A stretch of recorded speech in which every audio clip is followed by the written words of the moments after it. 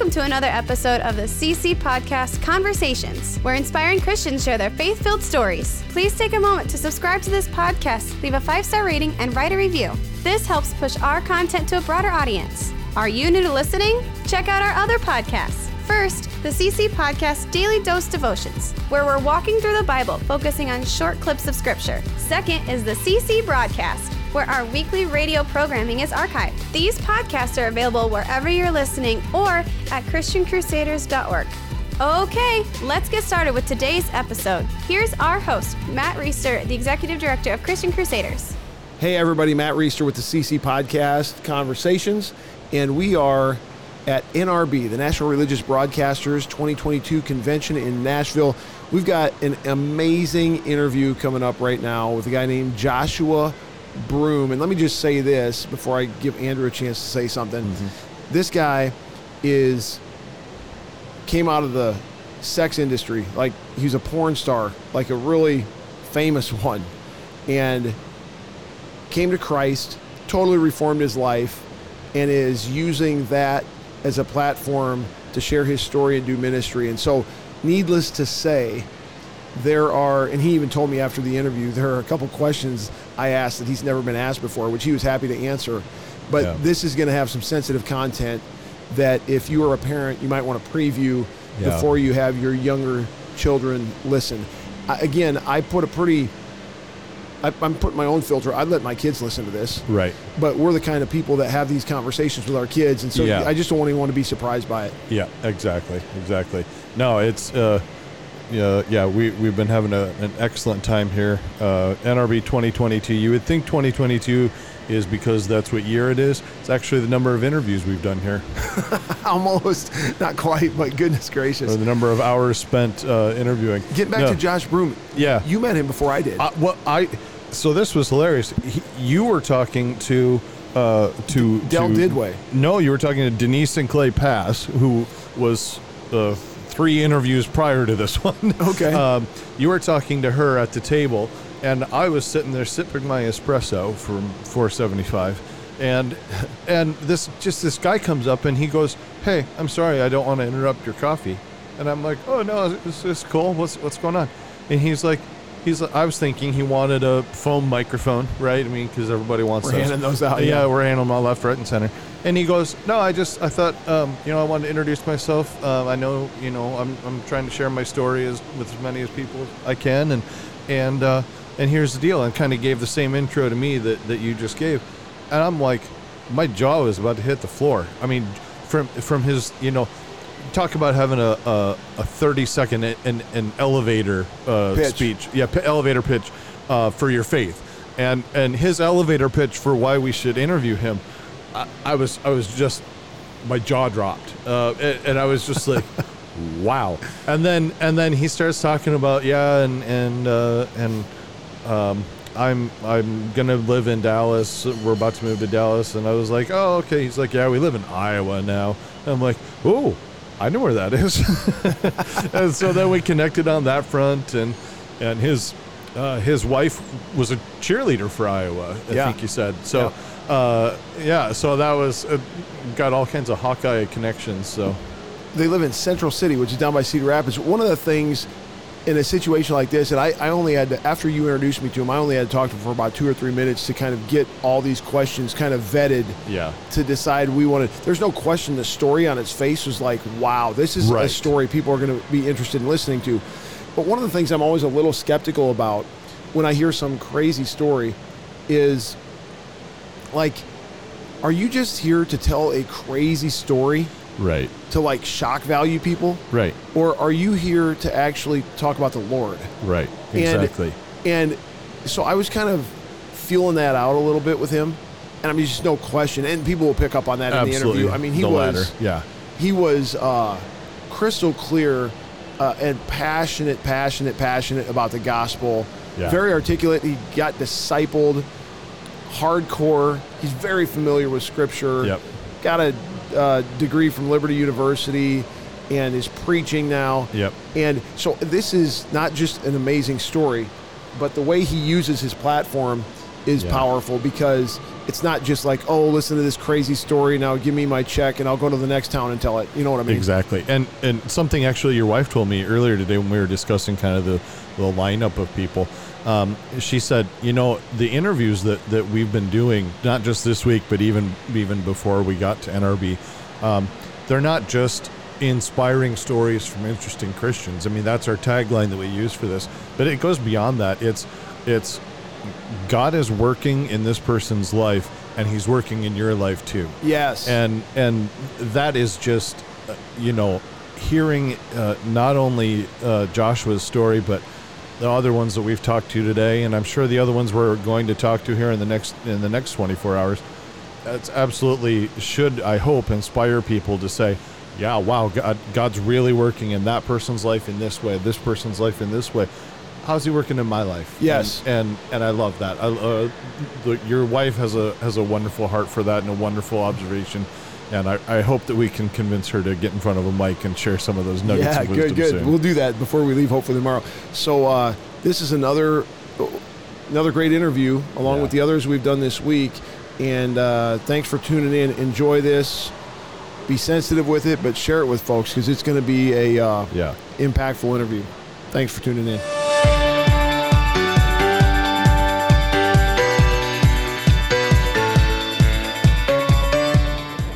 Hey everybody, Matt Reister here again. I'm at the National Religious Broadcasters Convention in Nashville, and it's been like drinking out of a fire hydrant. I mean, we are first-time exhibitors here, and last year was my first time at NRB. I haven't been doing this job, the director of Christian Crusaders Radio and Internet Ministry, for very long, and I had no idea how many different interview requests would come to us.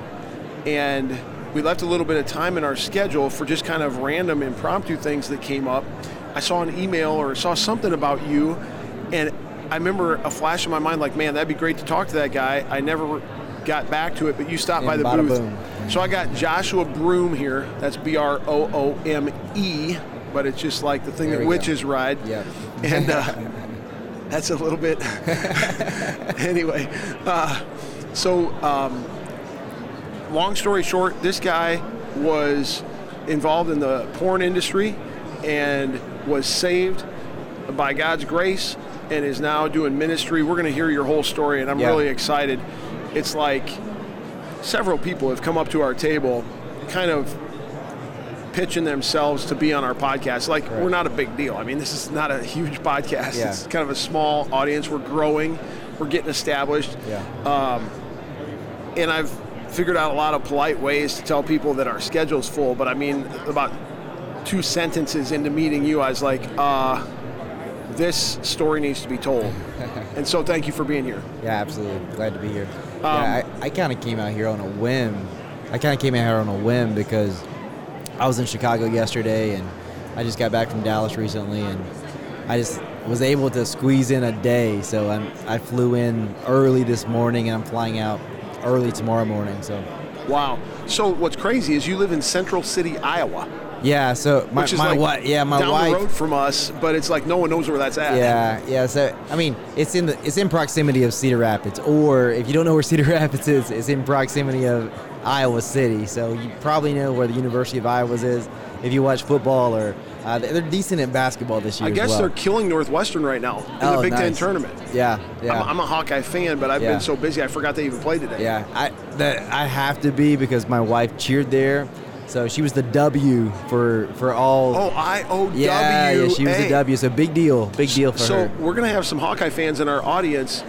I is the student section corner. O is the northwest corner. W is the northeast corner. Right. That's awesome. Yeah. So like each year, we've been married for almost 6 years, and 7 times actually we went to an alumni game, and generally it's a basketball game because the cheerleaders that are current will travel with Iowa to a bowl game, and then basketball is going on, so she will cheer at the basketball game, which is so much fun. Yeah, that's awesome. Yeah. So where were you born and raised? South Carolina. So I was born in a super small town in South Carolina, Pageland, South Carolina. So so small that I was born in Charlotte because no hospitals where I lived. We just got a Taco Bell about 2 years ago. It was a big deal. Awesome. So like that small of a town. Graduated with less than 100 people. Yeah. I'm going to put you on the spot here. How old are you? 39. 39. Okay. 39. So you were born in like 82? Yep. Yeah. Yep. Awesome. So were you raised in a family of faith and kind of walked away from it, or were you just not raised in the faith at all, or what's your kind of spiritual story? Yeah. So I grew up going to church. I went to church on Sundays, I went to church on Wednesdays, I went to Vacation Bible School. So I knew a lot about God, but the church I went to, fire and brimstone, it's like, receive the gospel, you're going to hell, that type of deal. But for me, the biggest gap in between me and me understanding the gospel was me seeing fatherhood through the lens of brokenness, because I grew up in that small town without a father, but my father lived in that town. So I saw him. Did you know he was your father? Yeah. So I knew. So my mom had me when she was 16. Okay. So I see this guy that, as he gets older, he gets married, he has a family, and they're doing a little bit better off financially than we are. And I see this person that is my father, but he doesn't play the role as my dad. So it made me feel like, what's wrong with me? And I have a very, in the 99 percentile achiever personality. So I tried to achieve that affirmation that I wasn't getting through scholastics, through sports, through whatever it was. I just wanted to be the best so that I would have that momentary gratification that I felt like I was good enough, but it never lasted. That is, I was blessed with a great dad. And I hear what you're saying so many times. Yeah. And I even see it in the lives of some kids who I don't even need to hear it from. You just see it. Yeah. That's such a common narrative, isn't it? Yeah, I think for me, even though I heard the gospel, when I heard father, I distorted the gospel because of when I saw a father, I saw God through the lens of what I understood a father to be. So it distorted his goodness. Yeah. It distorted the gospel because even though I heard the gospel every Sunday, I couldn't see myself as someone who was worth being loved because I had a father that was, literally miles away from me that didn't want me. So what's your relationship with your dad today? Yeah, that's a great story. So my wife, I can't wait to talk more about her, but out of the blue, we've been together for maybe 9 months. I think we'd just gotten engaged. She's like, hey, I did something. And she is very introverted, not very, other than her being she was in gymnastics and she was a cheerleader, in her right environment, she's loud and boisterous, but for the most part, she's pretty reserved. Yeah. She's like, I did this thing.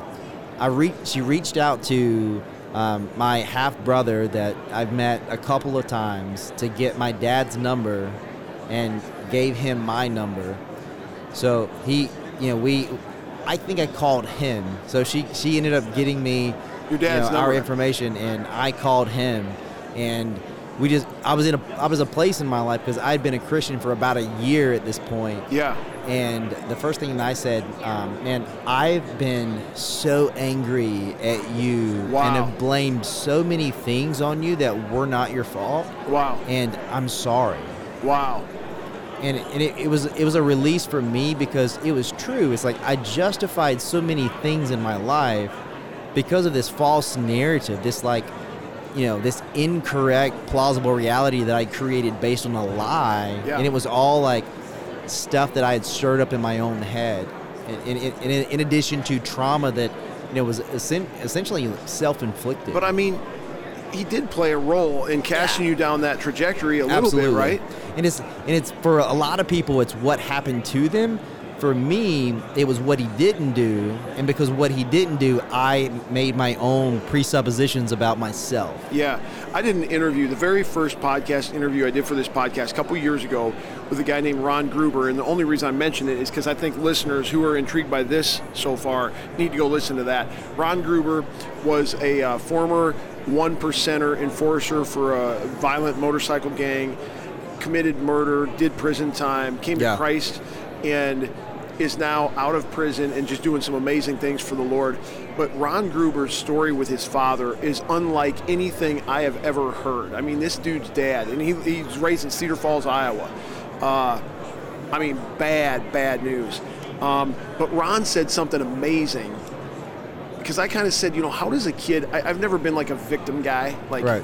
Like, it's your fault that you sinned the way you did. Right. It's not anyone else's fault. And in his case, kind of like, if you can't do the time, don't do the crime. Like, right. Yeah. Sorry, dude. I mean, you're going to prison, and you should, maybe even worse than that, because you murdered somebody. Yeah. However, hearing the story of his father and how that all played out in his early years, it's kind of like, how does a kid in this environment even have a chance? Right. And Ron stopped me. He goes, here's the thing. He said, a lot of people want to say that. And he said, I get it. But he said, a lot of people take that background and use it to spur them out of the dysfunction. He said, I made it a crutch or an excuse to allow me to spin into dysfunction. Yeah. And that's kind of what you're saying. Yeah, 100%. Like, all the decisions that I made were upon my own volition, but I did use that crutch, like you said. I did use that as, something that I used to justify thing after thing after thing. And then as my behavior got worse, then it became, well, I am my behavior. My worth is based on my behavior. Your identity. Yeah. And I created this whole identity because what I didn't have and what I did, and it just got worse and worse and worse. So are you, like, fully reconciled with your dad? Yeah. So he's... Is he a believer? Yeah. So he's... Wow. I can't wait to get more into, not that, but just other aspects of my family. But, so he's met my children. I have 3 boys, 3 boys under 4, so our house is pretty chaotic. Yeah. What's your wife's name? Hope. Yeah. That's interesting. Yeah. Right? Yeah, it's like it was like, as far as like me coming to faith, it's like the little trinity of hope, because the church was Hope Community Church, and my wife's name is Hope, and she led me to find the hope that was found in Where was that? Jesus. In Central City? No. So in Raleigh, North Carolina. Okay. Yeah. Well, we'll get into your story here. Right. So you have this kind of pseudo-dysfunctional childhood, right, because you're not in touch with your dad. Yeah. Man, dads are so important. Yeah. I mean... Yeah, and for me, like, my grandfather was there. Like, I grew up in my mom's parents' home. She's 16, so I grew up in my grandparents' home. Right. But my grandfather, he was retired, and he, like, when I say this man went fishing literally every day, like, there had to be something like severe inclement weather for him not to be on his John Deere boat out fishing. But I mean, he taught me several things. Some things that helped me as a person today, but for the most part, other than a basketball coach and a football coach, I didn't have anyone. This is how how you're a man, or model, like, what does a father look like, or what does a husband look like? What does that look like? I had no clue. So just like any aspect of society, if you allow something else that's not good to define reality for you, and you imitate or try to pursue that, it always goes really, really bad. Yeah.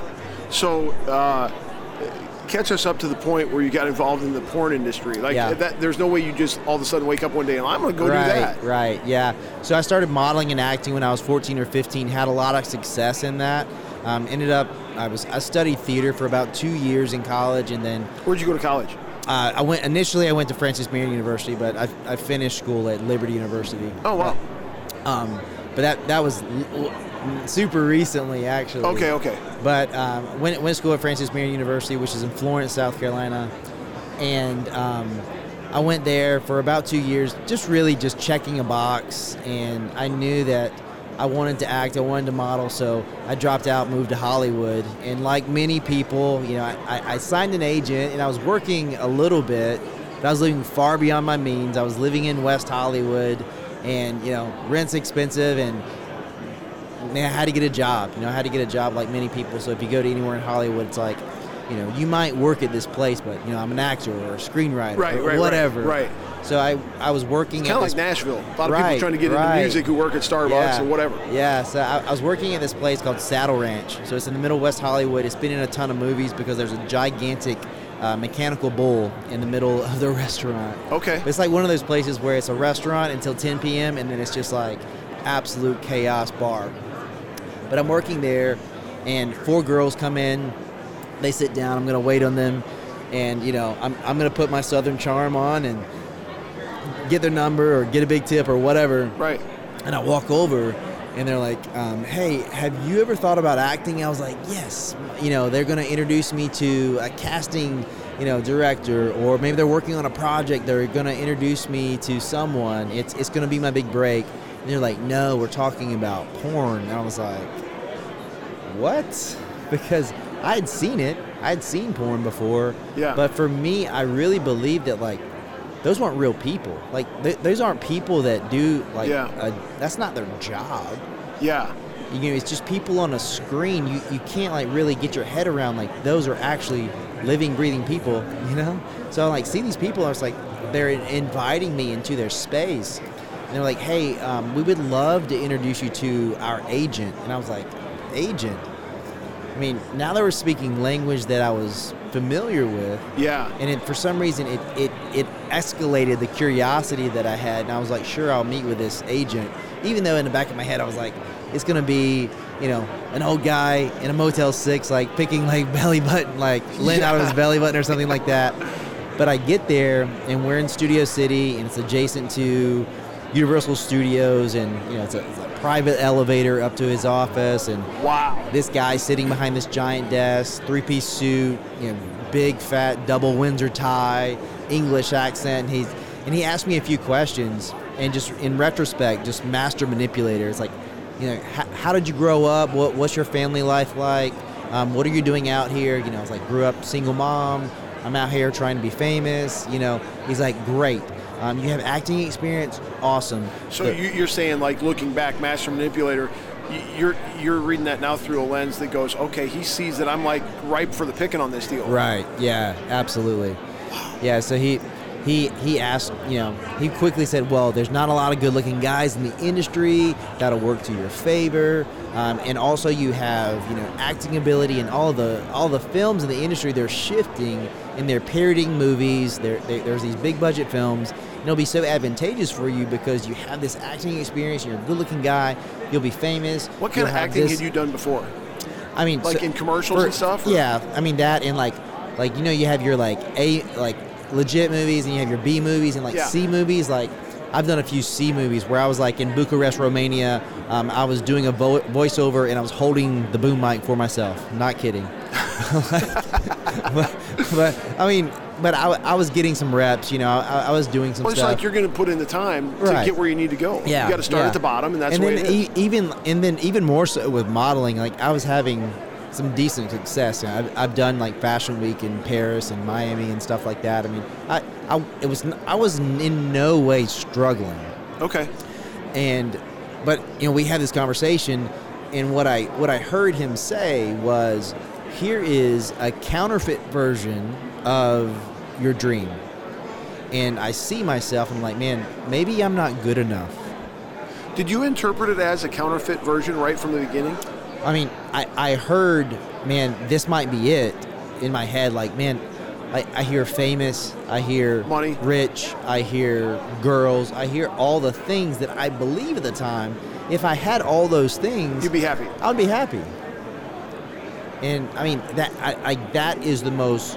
I sometimes I get a little bit of pushback when I share my story, because, like, man, those things are unnecessary because it's glamorizing the industry. I'm like, no. I think I need to tell the totality of my story, because I want people to know that I did 1,000 films in the industry. I was nominated for Best Male Performer 3 times. I won it once. I made over $1 million. I traveled to every place I ever said I wanted to do. And when I won that award, I got notified a few days before, because it was going to be on Showtime, and they were like, hey, we want you to, articulate X, Y, and Z when you go up on stage.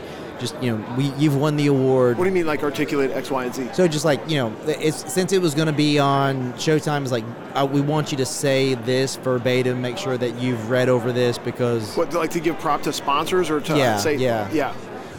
So I knew I'd won the award, and... Wow. So that's interesting, a glimpse into award shows.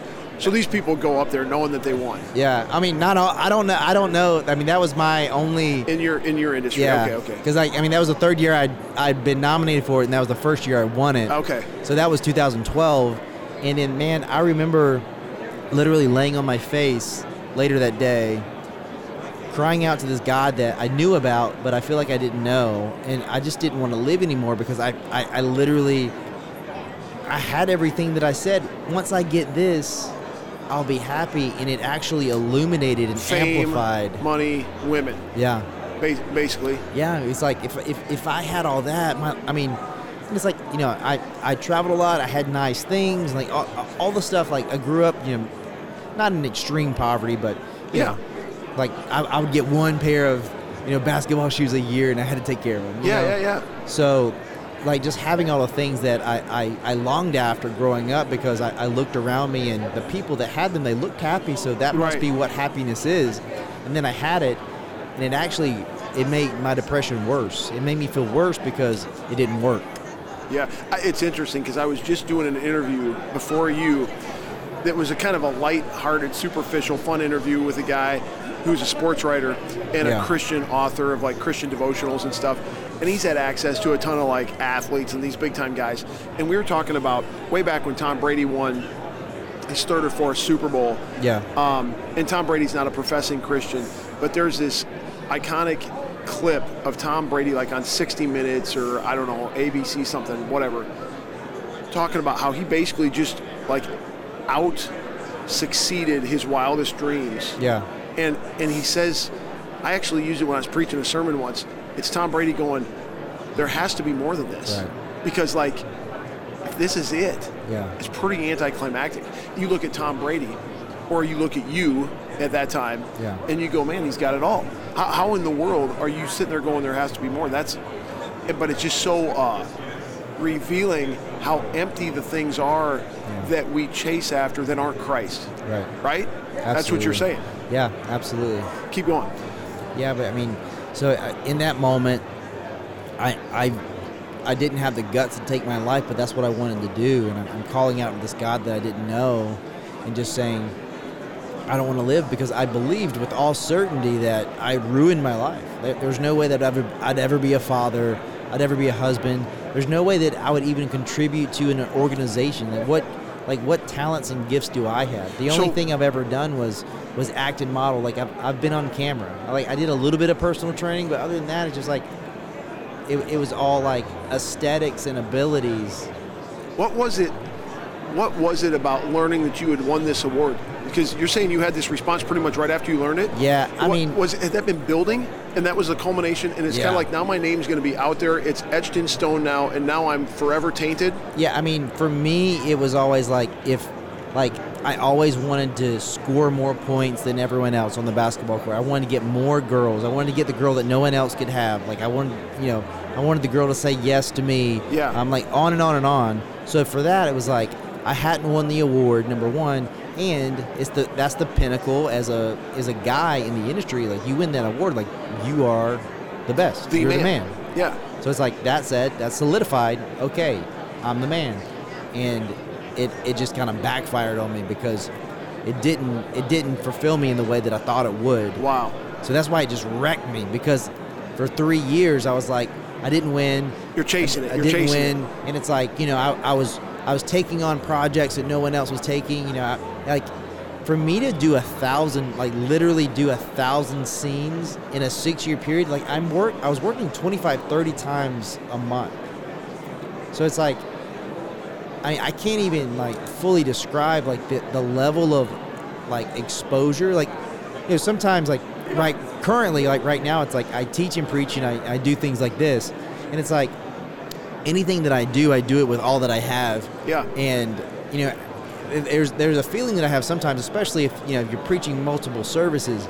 It's like you just feel like depleted and exposed to it in a certain way, where it's like I have to take like steps for to set boundaries and to because I feel spiritually attacked. Not even attacked, but like I've done like 15 or 12 interviews or whatever in the last 2 days. I'm a people person. I love being around people. It's like I went to our hotel room last night. I was like, I don't have any more words to say. Right. Like I'm wiped out. Yeah, I'm all extroverted out. And all I did was sit here and talk. But I mean, that's what we're talking about. Now, here's the thing. I told you before we talked, like, I want this to be really candid. And so I might ask you something that you're like, I don't want to talk about that. This might be one of those questions. Okay.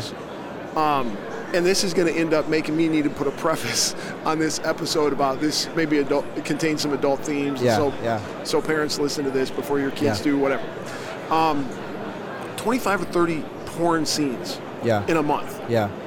Like, how is the body capable of that? Yeah. I mean, so pretty much everyone in that industry is taking some type of erectile dysfunction medication. Okay. I was wondering that. So it got so bad, like the depression and the like, because you like people believe the lie that there's two people having sex and there just happens to be a camera. And it's like, the reality is there's camera A, B, C. There's someone with a boom mic. There's someone with a C light, and there's catering. There's a random person sitting in the corner. There's two assistants that probably don't need to be there. That just want to watch. Someone's eating Doritos over in the corner, and then you're sitting there doing that, and it's so demeaning, and you're so exposed.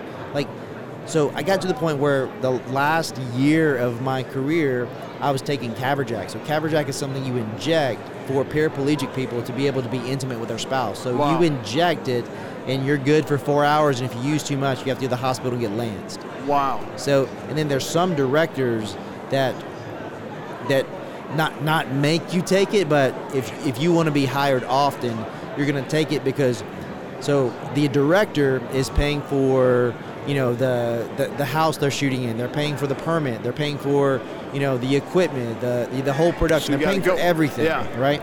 So the guy is the only person that doesn't get paid for certain, because if the guy doesn't do his job, there's no content. Wow. So everyone else has to get paid because they showed up and they did their part, but the guy doesn't get paid because you failed the scene. So now there's no content.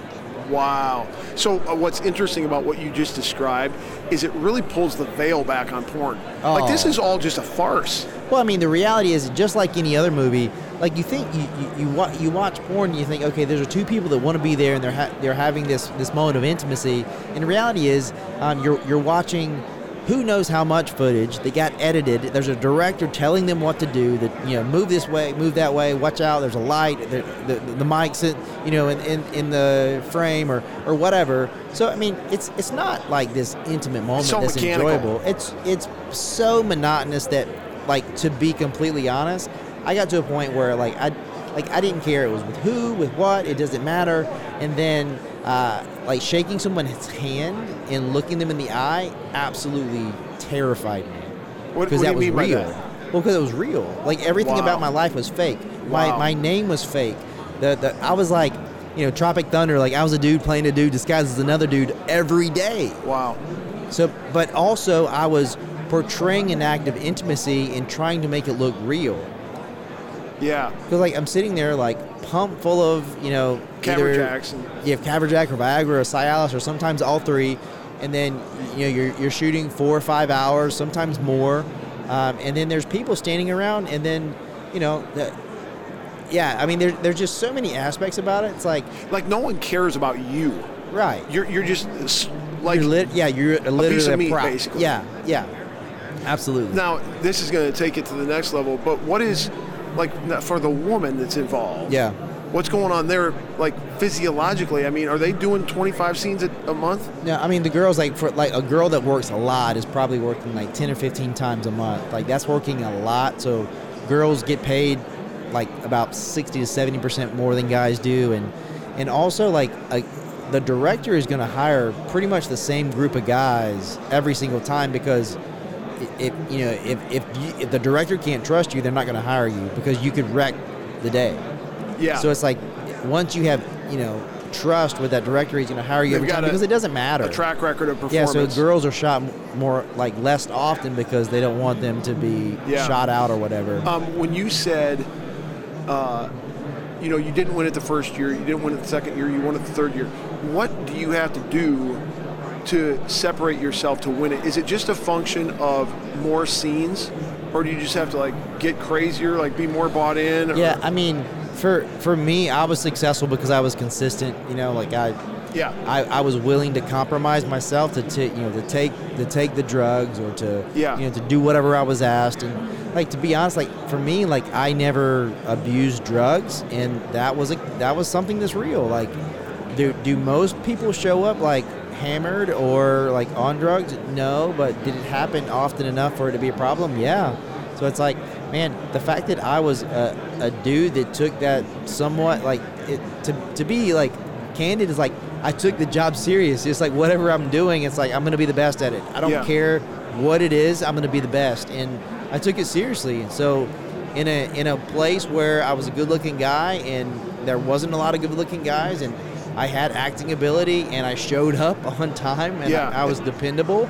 Like those are things. Like, it wasn't because I was great. It was because I did my job. I did it, and I showed up. I was strangely a normal dude in a very unnormal industry. Yeah. That's so fascinating. So I've got a couple other questions, and I guess I'll just ask them now. I feel like you're in the middle of telling your story, but and you might get to this. But so you were raised going to church, so I assume your mom is a believer, or your grandparents, or? Yeah, so my grandparents, strong Christians. My mom kind of, as well, we can go ahead and get into it now, but like my mom, like, I don't know where she stood, but I mean, we went to church. We did whatever. We went to church. We prayed. But it was never like a topic of conversation in our home. Yeah. Like, if anything, we're listening to Christian music, maybe. Yep. But I give my life to Christ. I stay in ministry. So I end up interning at a church for about 4 years. And then I was on staff at a church in Oklahoma. And then while I'm on staff at that church in Oklahoma, my mom had flew in, and there was like this big staff retreat or whatever. And she was there watching our kids.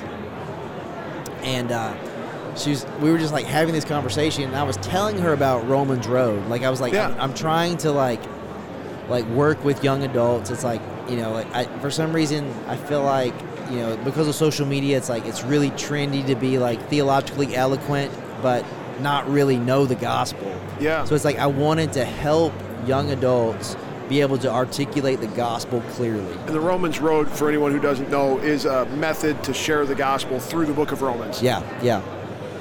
From like a theological standpoint, it's like you read through the book of Romans, it's like you get it. Yeah. And it's my favorite so book. I was trying to, just to unpack that with her, just really just as someone who's very extroverted, just like process what I wanted to do. And then just like a light bulb went off for her. And, she'd had her own struggles, but like for her, it's like it just made sense for the first time. And then the next day, like she came to me and we prayed about it, and she just like really like poured out her heart to me. It's like, I feel like I've been missing out on this relationship aspect. And on that day in my backyard, and the whole like the staff that I was on with church, everyone came over, and I baptized my mom in the pool in her backyard. That's cool. So what I was getting at with asking about your mom and your grandparents, like, they must have, your grandparents, if your mom was kind of around it, but she wasn't really a believer, maybe to a varying degree, they must have been somewhat like devastated about what you were doing. Oh, yeah. They knew about it, I assume. Yeah, I mean, and it wasn't, for the disappointment was never because of the porn. It was always because, like, you were destined for greatness. Like, you are capable of so much more.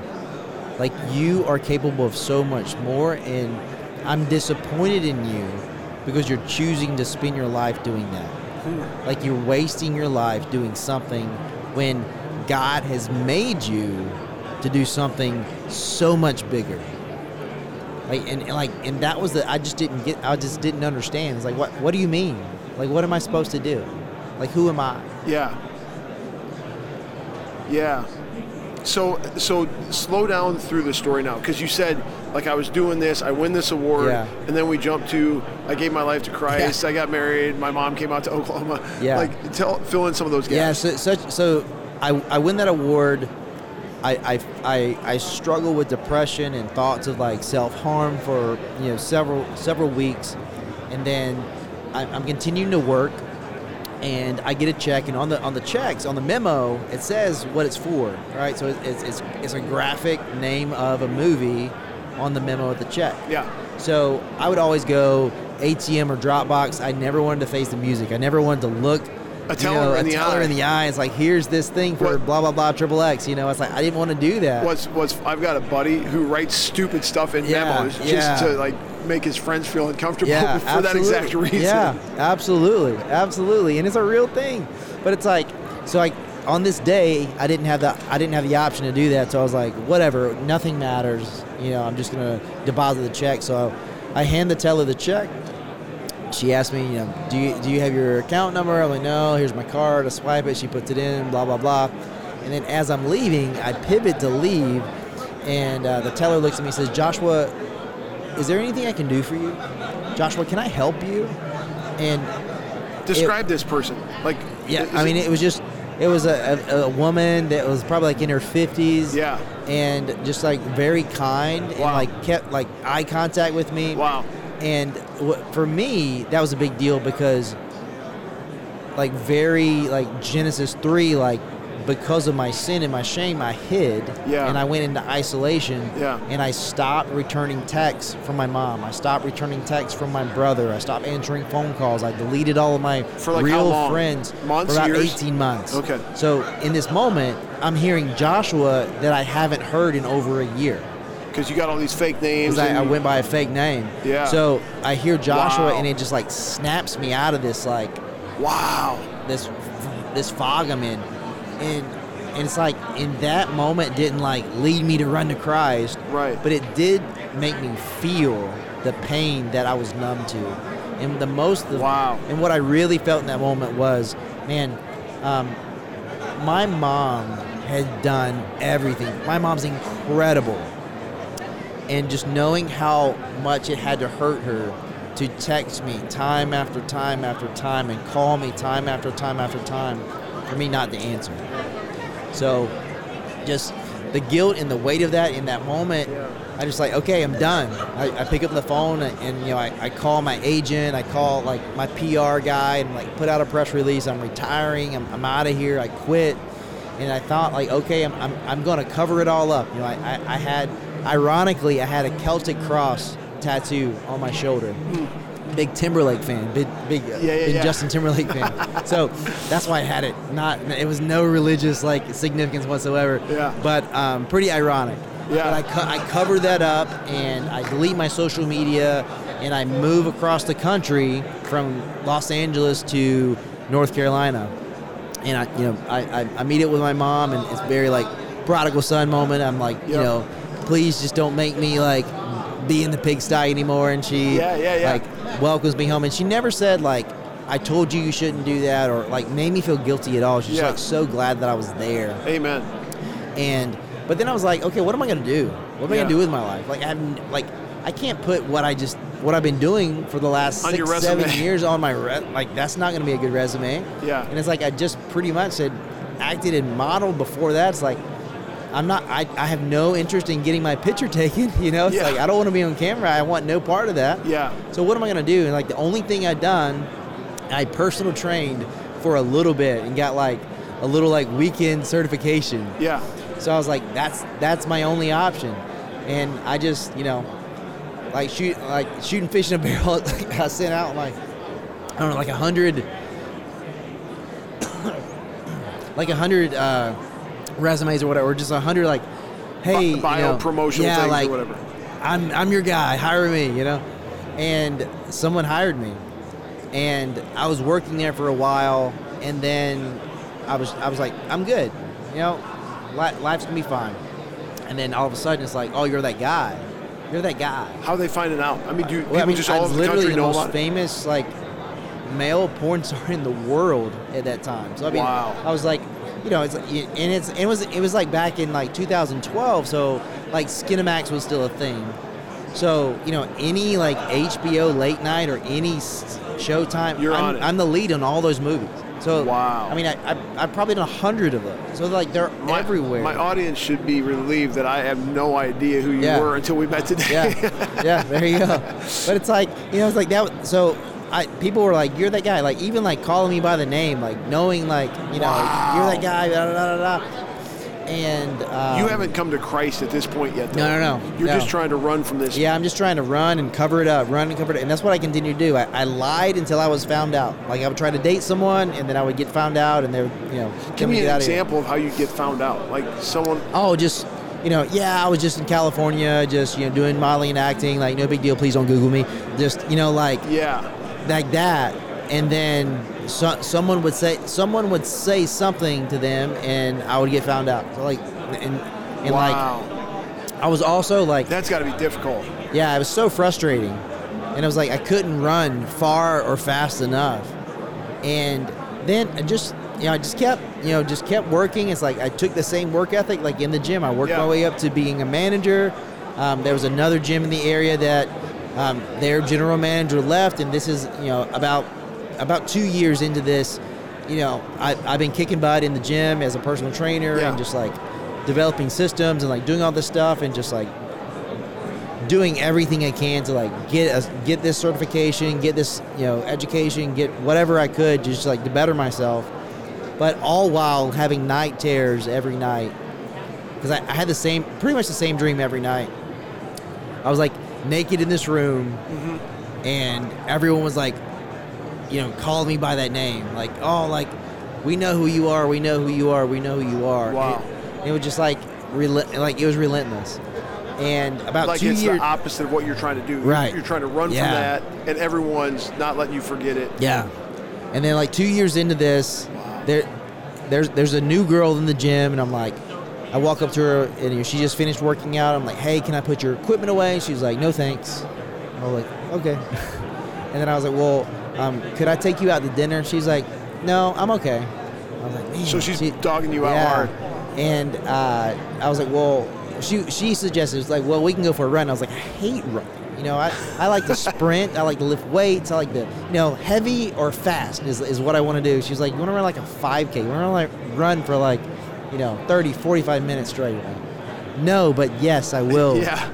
And we meet up at this park to go for a run, and that run quickly turns into a walk, and I'm just like, I have this weight. It's like, man, I can't hurt this person. I can't lie to her. So I'm just going to tell her, and then, you know, she'll tell me to take a hike, or worst case scenario, maybe she'll slap me, or maybe I'll get fired from the gym. I don't know, but just like, I'm just so tired of running, looking over my shoulder and just waiting for someone to find out about my past. So I was like, hey, I did a little bit of porn.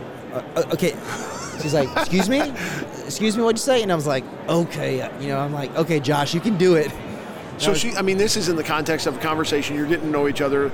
Like, what's like your past? Where did you work? Where did you live? Right. So it's like she came to the gym that I worked at, you know, so I saw her for an hour a day for about 2 or 3 months. And, you know, we're out on this run. And so is that the first time you'd done anything like outside the gym? Yeah. So that, you know, we meant to run, but we ended up walking because we were talking. Yeah. And then I tell her, you know, I did a little bit of porn, and I was like, she's like, excuse me? And I'm like, okay. And then it's like, ripped a Band-Aid off, you know, like I told her everything, you know, it's like, you know, everything I did. And after I, you know, spill my guts, she's looking at me and she's like, I didn't expect for you to say that. Yeah. And then she says, well, I want you to know something. A person's not defined by the worst thing they've ever done. Was she a believer? Yeah. Yeah. And then she's like, well, the greatest thing you'll ever do, that doesn't define you either. Yeah. God defines who you are. Wow. Do you know who God is? And for me, for most of my life, you know, we're sitting here at a table right now. Yeah. I play the role of, I am whoever I believe you want me to be. Yeah. So I'm going to put on the mask of whoever is going to do the scene, whatever. Yeah, whoever's going to gain me your affirmation and acceptance is who I am. So I put on the mask. It's like, I believe in God. I know that time, space, and matter came into existence at the same time. There had to be a catalyst for that creation. So absolutely, and I believe that to be true. I believe that God was real. Right. And then she was like, okay. She said, well, what is your relationship with Jesus look like? Are you praying? Are you walking with Him? What's God teaching you right now? And I was just like, man. And in that moment, I just I knew. I don't know. I don't know the answer to your question. It's I don't even know if it's familiar language, though, right? From your upbringing. Yeah. Was it? I mean, was it just that? And just I went to BSU in college. I went Baptist Student Union in college and stuff. So I had the information. Yeah. So, and taking classes in college and stuff, but I knew it, just not at a heart level. Yeah. So I'm saying this stuff, and it's now I just know. And then she shares with me I gave my life to Christ when I was 13, and this and that, and all my family is Christian, and this is what this looks like for me. I go to church here, and then all of a sudden we're talking about tacos, and I was just like, what was she? This is totally interruption. What was she doing in North Carolina? She's from Iowa, right? She's from Iowa. So, ironically, she had moved to North Carolina with someone that she was dating. Okay. Who was an atheist. Wow. And so, she was at a point where she was like, I know this is not going to work out, and, I don't know. I don't know what I'm going to do. I guess I'm going to move home. I don't know. And we meet, and we're having this conversation, and it was like, well, do you want to go to church with me? Wow. Next week or whatever. She's like, well, I normally go to church here, but there's a lot of people from the gym that I worked at and she went to that go to this church, nearby. It's pretty contemporary. It's it's cool. You'll love it. And I was like, okay, let's go.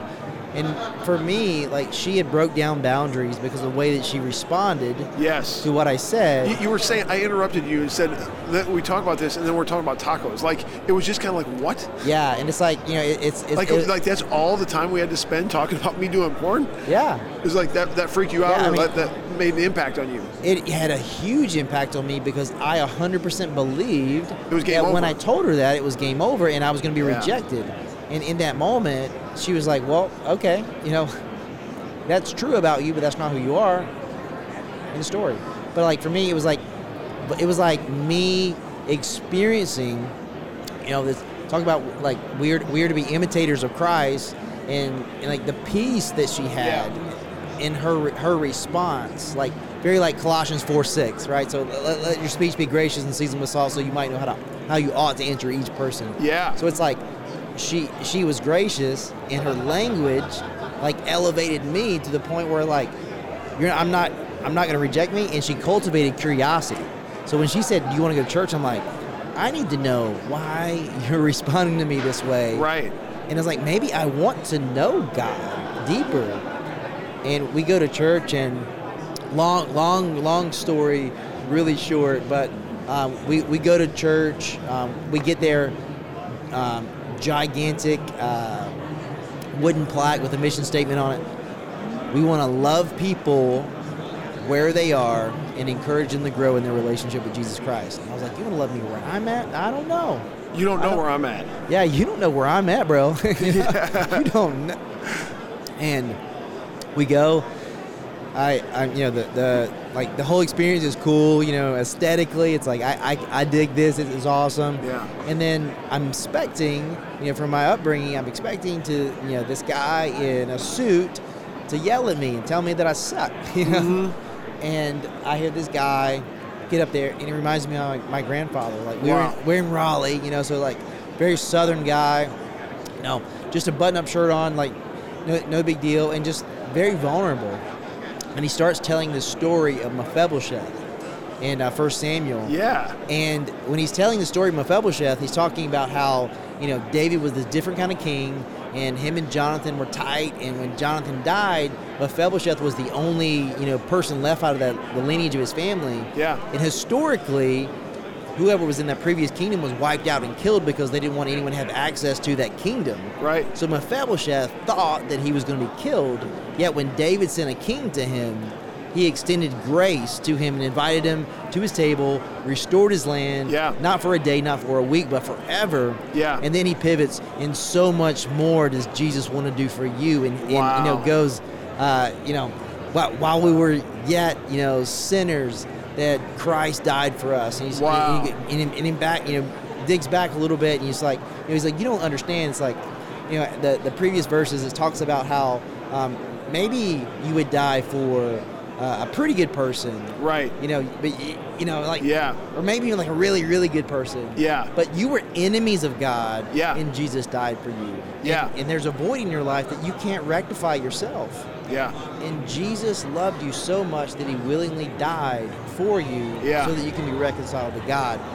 And for me, it changed the narrative of what a father was, And then I saw the Father's love. And I saw grace, and I saw mercy, and I saw His goodness, and it just wrecked me. And in that moment, I surrendered everything. So, like the first Sunday you went to church with her? Yeah. Came to Christ? Came to Christ. Like, knew for certain that I never knew Him. So, like, wow. And it's like, I'm like, so I'm a pretty emotional guy. I was like church. Rolling around on the floor, like crying. Not rolling around, but I was like. Yeah. So you go to church the first time with this girl. This sermon about Mephibosheth and the gospel, and that just bam. Yeah. So, I think an important part of my story is not like that happens, I gave my life to Christ and everything was great. Right. I think it's really important because the most beneficial thing in my life is what I did next. So I went back to this church, pretty large church. It was like, five location church, not like a massive church, but I go to their main office and I'm like, hey, can I talk to a pastor? I'm like, sure, Pastor Gary's in here. And I walk in, I'm like, Gary, I feel like God wants me to build a boat. He's like, what? I was like, well, there's something that I believe God wants me to do that's bigger than I can comprehend. And my grandfather did teach me this. If you want to do something, learn how to do it well and find someone that's doing what you want to do and ask a lot of questions. So I was like, I feel like God wants to use me in my story in some way. I don't know how or what, but I want to be able to do it well. And he's like, man, there's this guy, his name is Andrew, and his family just moved from Dallas. He just graduated recently from Dallas Theological Seminary, and he's going to be here to help us launch another campus, but there's a few months before that's going to happen. Like, maybe he can, like, hang out with you in a little bit. So the expectation was for me to hang out with him one time, for him to just, this is what biblical context is, whatever. And we end up meeting once, and then we end up meeting 15 to 20 hours a week for 4 years. Wow. And he becomes a mentor to me. And more importantly, we would have hot conversations weekly, so honest, open, and transparent. Yeah. And he cultivated in me, because I pushed back a lot. Like, when you're in a prideful, broken place, constructive criticism is hard to receive. And like, he desperately wanted me to get to a place where I desired feedback and I would receive it, but it had to be bought with trust. He had to gain that, relational equity with me. And he just continued to pour into me, taught me how to read the Bible, taught me how to teach people how to read the Bible. We went through Greek in 1 year. Wow. Me, him, and Mr. Mouse, Bill Mounts. Yeah. And we went through that, and I just loved it. And I ended up going to Liberty University online and studying Christian ministries with a focus on biblical theology, and just loved it. One thing you said a second ago that I'm still trying to understand, you said, I want to build a boat. What do you mean?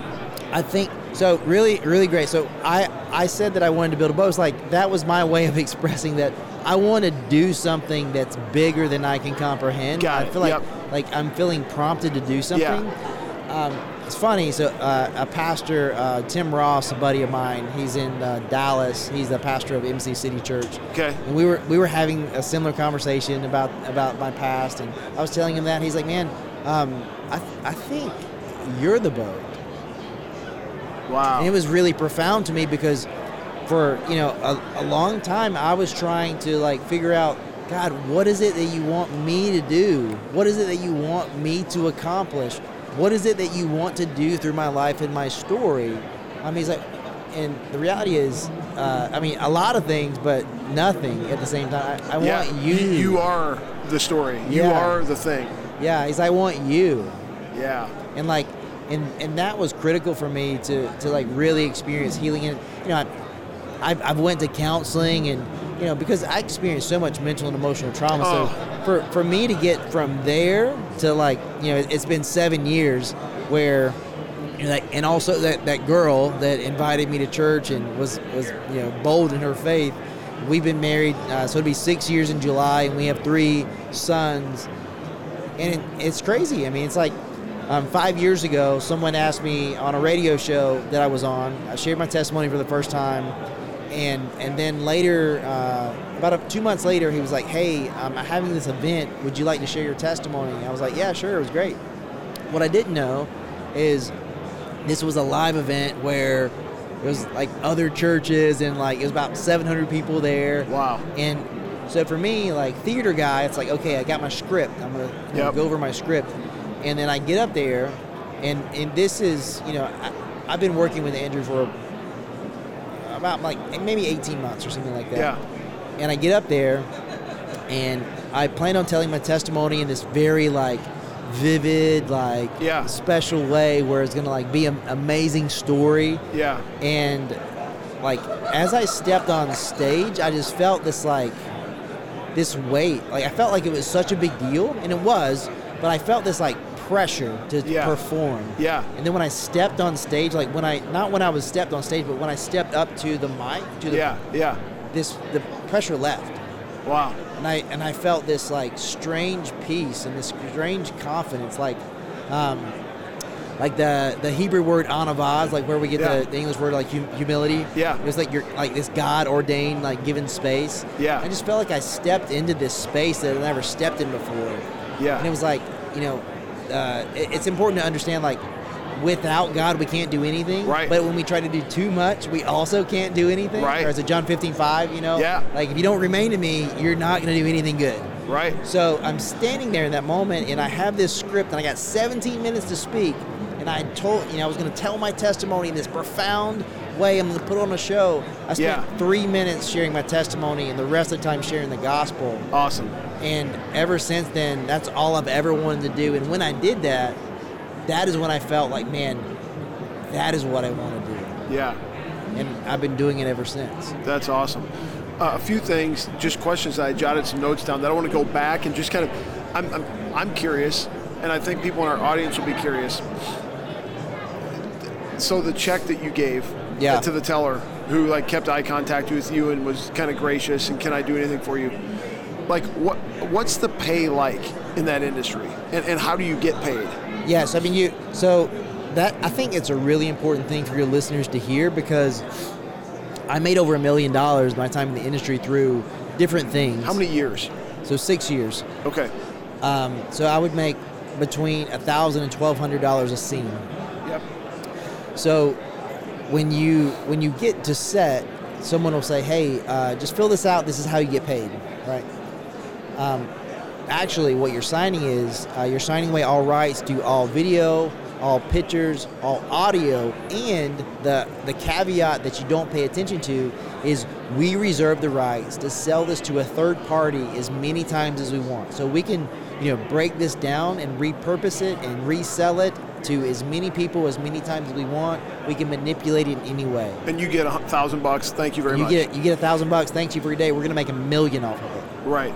So I say that it's important because, but yes, I mean, that's the answer to that question. But I think what's really important for people to know, so there's 30 people who I was in the industry with that, I'm in, my 30s and they should be in their 30s. But there are 30 people who I was in the industry with, and their career went like this. They were popular. Their popularity started to dissipate. They started escorting, and then that started to dissipate because they were no longer relevant. You can only escort. So escorting is glamorized prostitution. So you can only your phone will only ring to pay those high dollars if you are relevant in the industry, because that's how you're advertised. So all of a sudden their phone stops ringing from that stops working. You result to stripping. That's not making the money that you used to make.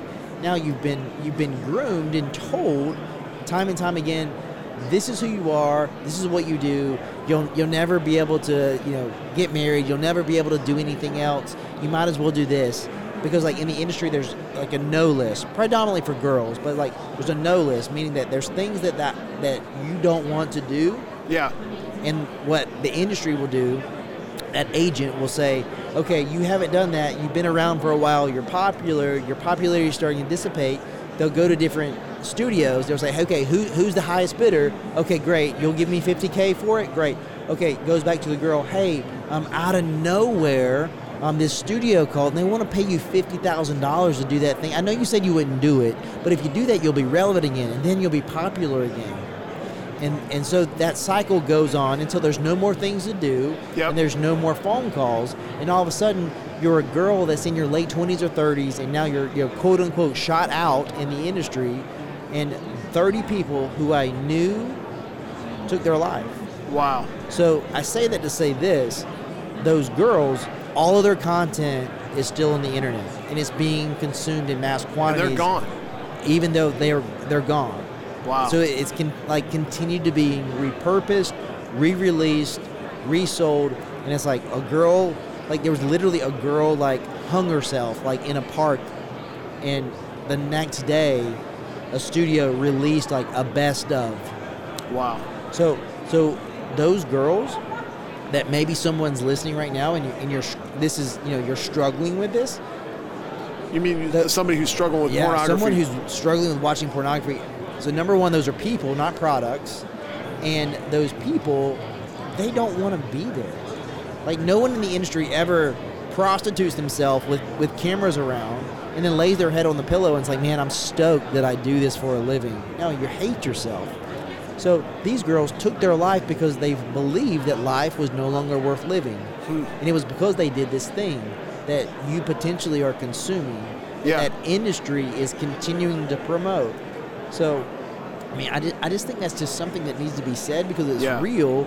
And those people, and then, people are antagonistic. I have a relatively large following on social media, and I speak out against this often. And it's like, when I say stuff about those contracts, it's like, oh, you should have read the contract, bro. I'm like, I'm literally prostituting myself. Do you think I'm concerned about what this contract says? Right.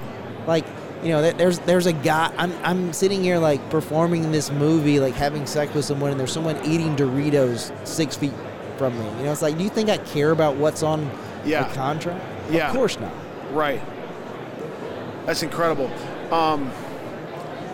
Your wife, so this is another question that you might not want to answer. This is, but there's some baggage there. Right. You know what I mean? Like the whole idea of, I just talked to a woman in an interview earlier today, and she's like, I won't get into her story, but part of her story was it was very important for me to wait to have sex until I was married. Right.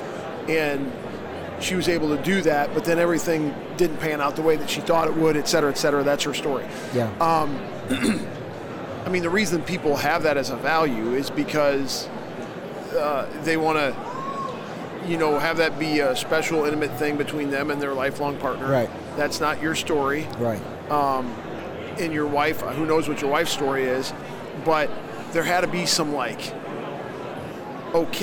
got to overcome this obstacle, right? What was beautiful about our story was even though that she was a Christian, and she was still she was living with a guy, and she moved it. It was like she wasn't perfect. Yeah. But we decided to okay, this is a miracle. Yeah, totally. So we want to walk in this relationship individually together. So we went to counseling and premarital classes when we got engaged. And it's we want to we want to be celibate. We want to honor God. We want to give ourselves to God. We want to pursue purity.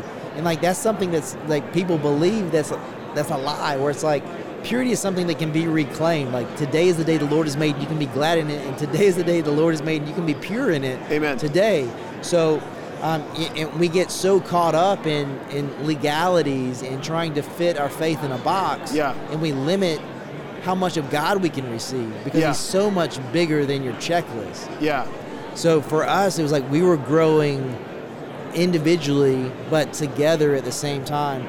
But for me, it was pretty unique, because even though like I had this gnarly past, she met me as this dude that worked at the gym. Totally. You know, like I was this goofy guy with too much energy that worked at the gym. So she never knew me as that person. She's never watched porn in her life, and she has no clue about it. So it's like for her, like, yes, 2 Corinthians 5:17 is real, and like that person is dead and gone, and I'm new in Christ. But also, she never knew that guy. Yeah, like totally. she never knew me as that person. So has like, you know, people like when we first started dating, especially when I first started like, you know, preaching Jesus crucified like on social media, it's like they were sending my wife like pictures. They sent like her family stuff. It's not of as bad you as it from used. back in the day. Yeah. Wow. Just, you know, it's like, because this person that I was a huge fan of, you've left the industry, and now you're saying it's wrong, and now you're talking about Jesus. How dare you? Yeah. So, you know, antagonistic people, it's like, man, I want a response from you, so I'm going to hit you where it hurts. Yeah. And even in that, man, it's like, my wife would just like, you know, delete, block. That's cool. And she's not someone who's like very like active on social media anyway. Yeah. Just like, she's like, it sucks. That sucks. I wish it didn't happen, but I'm not going to give them the power to impact my life. And I think like that's what people need to understand about social media. It's like not one person, for good or for bad, can impact your life or your emotions unless you give them access to it. Oh, amen. And one other question on the whole thing and baggage and all that. Like, I don't mean this as a joke or trying to be funny or anything, but like marrying a porn star seems like you would have a lot of pressure on you. You know what I mean? Like, like your wife, like, right. You know what I mean? Like, wait a minute. Like, he's seen all the hottest girls in all the craziest scenarios. Yeah. And I guess I'm asking you a question that's maybe a question for your wife, but you certainly talked about that. Yeah, I mean, for us, it was very different because I had only experienced lust.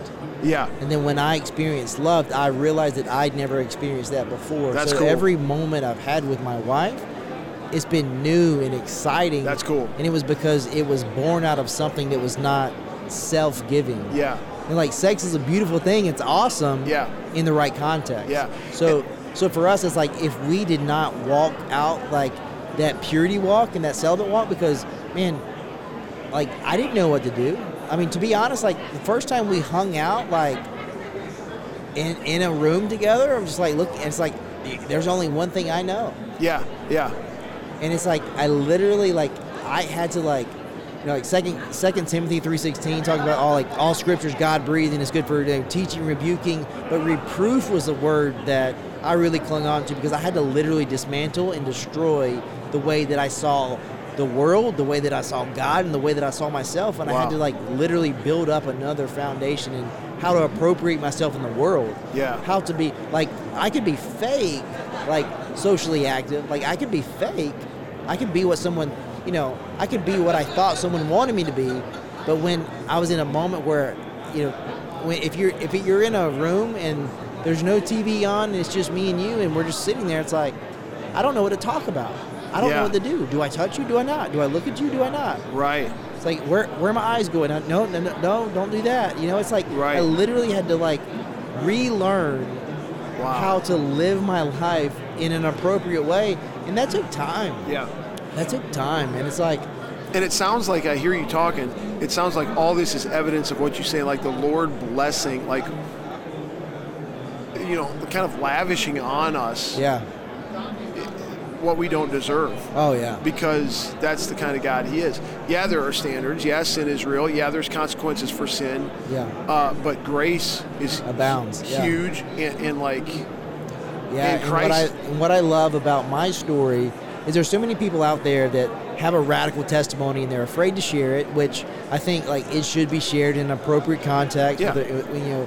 But Genesis 50:20, it's like what tried to destroy me, God has now repurposed and aimed it back at the industry that nearly took my life and did take the life of many people. So the fact that I preach with regularity, the fact that I have a theological education, the fact that I'm an NRB talking to you, it's so bizarre. And then like it's not something that I get tired of. It makes me excited. I when I get out of the bed in the morning, it's like I'm hyped to do what I do. Yeah. I get to work like full time. I work with an organization called Blessed Media, and like we champion like other influencers and creators and organizations and authors and stuff. My friend Rashawn Copeland, he has a portfolio of 700 million people that he reaches monthly, and we get like I get to play a part in that. And it's just so bizarre that God has like been so kind and so generous. Like I think like also for me, like Romans 2:4, it's like God's love and his patience and his kindness leads to repentance. Yeah. So I think like I'd been hearing the wrong gospel, or it's like repent or you're going to hell, you know. And it's like John 14:15. You know, if you love me, obey my commandments. And I'd heard it as if you love me, obey my commandments. Yeah. And that's not God's voice. But if you don't know who God is, you'll hear his voice in an inappropriate way. I'm going to try to pull this out of my memory bank, but John 14:21 in particular, and maybe you can help me with it. Whoever has my commands and obeys them, he is the one who loves me. Yeah. And he who loves me will be loved by my Father, and I too will love him and show myself to him. And there's this progression in that verse where at the end of the day, what we want more than anything is for Christ to show himself to us. Yeah. Reveal us his will. Yeah. Reveal us what am I supposed to be doing? Yeah. Who am I? How do you want to use me? I mean, when you get that, you're living the best life. Yeah. But the pathway to that is to have his commands and obey them. Yeah. And not in a, like you said, I'm going to squash you if you disobey me. This evil authoritarian like ruler. But in a way that's like, because I love you and because I know that the most fulfilling life for you is a life where I'm revealing myself to you continuously. Yeah. The only way to that is to have my commands and obey them. Yeah, it's just like my son, like my 2-year-old, don't touch the stove, it's hot. Yeah. I love you, so I'm going to tell you that. Yeah. You have to trust me and not touch the stove. You trust me not because of what I said, because of who I am. Yeah. So if you understand who God is, you will obey him not because he said so, because you trust him. Yeah. Another note I wrote on here was in-laws. So what is it like when your wife brings home her boyfriend / fiance who has your past? Yeah, I mean, if like, it was kind of like ripping off a Band-Aid because like all of that happened. So like she tells them, and then like they get all these like graphic images like sent to them, and just like, you know, all Hades broke loose right off the jump. And then kind of the dust settled, and then just like, well, he did that, just part of his story. It is what it is, you know? And like, I never have talked about it, you know, like never had been an issue like after that. No, it's like if you own it, it's like the vitriol or the venom is kind of I mean that's true out. Regardless of what your past is. Like you can choose to allow your past to own you, or you can own it. Yeah. And you know what you bring to light, it you know, like darkness is literally the absence of light. So whatever you put in light can no longer be dark. Yeah. Yeah. So you kind of talked about the stuff you're doing now. I mean, anything else you want to say about what you're doing, what your plans are for the future? How could people follow you on social media? If you've written a book, any of that? I'm in the latter part of writing a book, something I've been working on for about 5 years. So I wrote a book about myself, and God was like, "You idiot! How many times do I have to tell you?" So I changed it. So now it's 7 seasons of my life, and from each season, there's a practical and spiritual lesson from that season. So we haven't solidified on a title, but I'm working through that. I am Joshua Broome is my social across the board on Instagram, Twitter, blah, blah, blah, blah, blah. And then joshuabroome.me is my website. So regarding like speaking opportunities or podcasts or stuff like that, there's a contact form there. It's real simple. Just what do you want me to do? Why do you want me to do it? Who are you? And you're basically based in Central City? Yeah, well, for right now, so it looks like we're moving to Dallas this summer. Okay. The organization that I'm part of, they're based out of Dallas. But yeah, so right now, like there's a good old Baptist church in Cedar Rapids, Iowa that I preach at with regularity. I preach there next Sunday. What church is it? Good News Baptist Church. Okay. So it's on 3rd, in Cedar Rapids.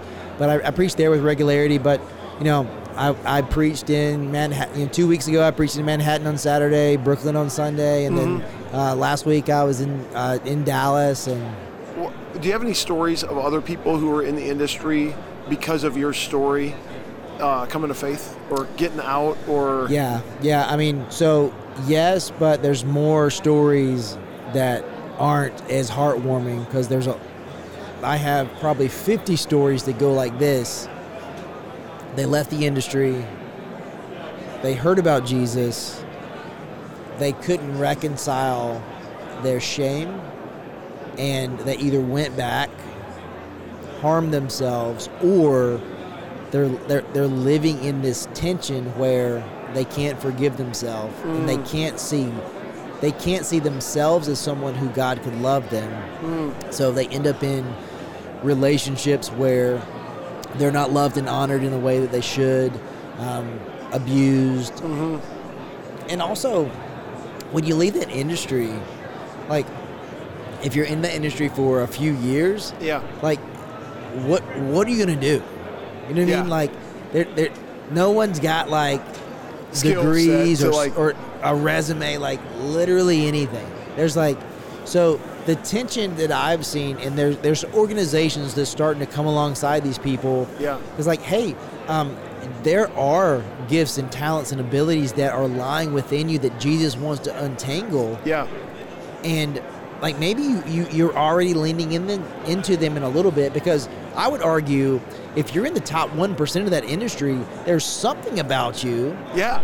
So look, God just wants you to reshift, repurpose, and redirect that light. Yeah. In a different direction. Look at Saul, right? Who became Paul. I mean, this guy's going 100 miles an hour against Christ. Yeah. Damascus Road, bam, and now, we're going to have you write more than half the New Testament. Yeah. You know what I mean? Yeah, absolutely. So it's like, in addition to that, it's like, I do get pushback.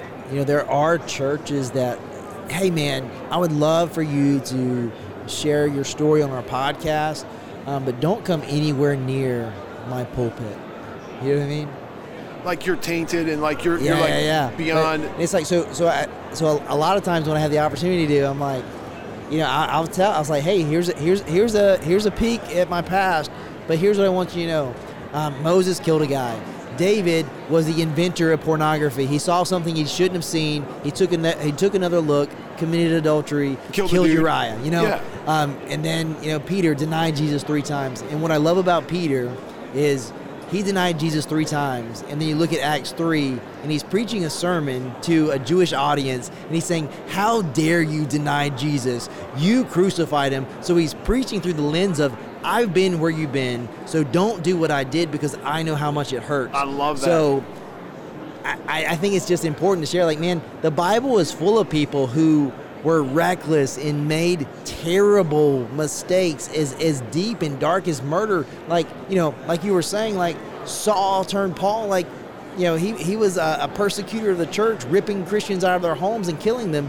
And then God used him to pen a large part of the New Testament. So if you look at all these people, whoever you are, whatever you've done, given your sin to Jesus, you can be redeemed, restored, and used in a way that doesn't have to make sense, because God wants to do something in you that's going to exceed your hopes or dreams or anything you can imagine.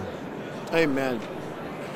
I mean, that's what we're going to end it on, because it doesn't get any better than that. Joshua, thanks so much for coming over to our booth, introducing yourself. I don't even know how that all happened, but I'm glad it did, and I'm glad I was introduced to you. Dude. We're an hour and 17 minutes in, which is great. And I don't know, I'm probably going to reach out to you and have you come speak at a couple places if it works out. Yeah, dude. But anything else you would recommend anyone to read, look at, check out, website, anything? Yeah, if anyone out there is struggling with pornography as far as the consumption, so I did a course called Search. So there's I think it's important. So there's two different options to choose from. Like one are for men, led by men, and the other's led by women for women. But it's called Search, and it's through loveministries.com. So that's where you can find that. Loveministries.com. Loveministries.com, and you can purchase that curriculum. Yeah. Okay. Hey, Joshua, thank you so much. Absolutely. Yep.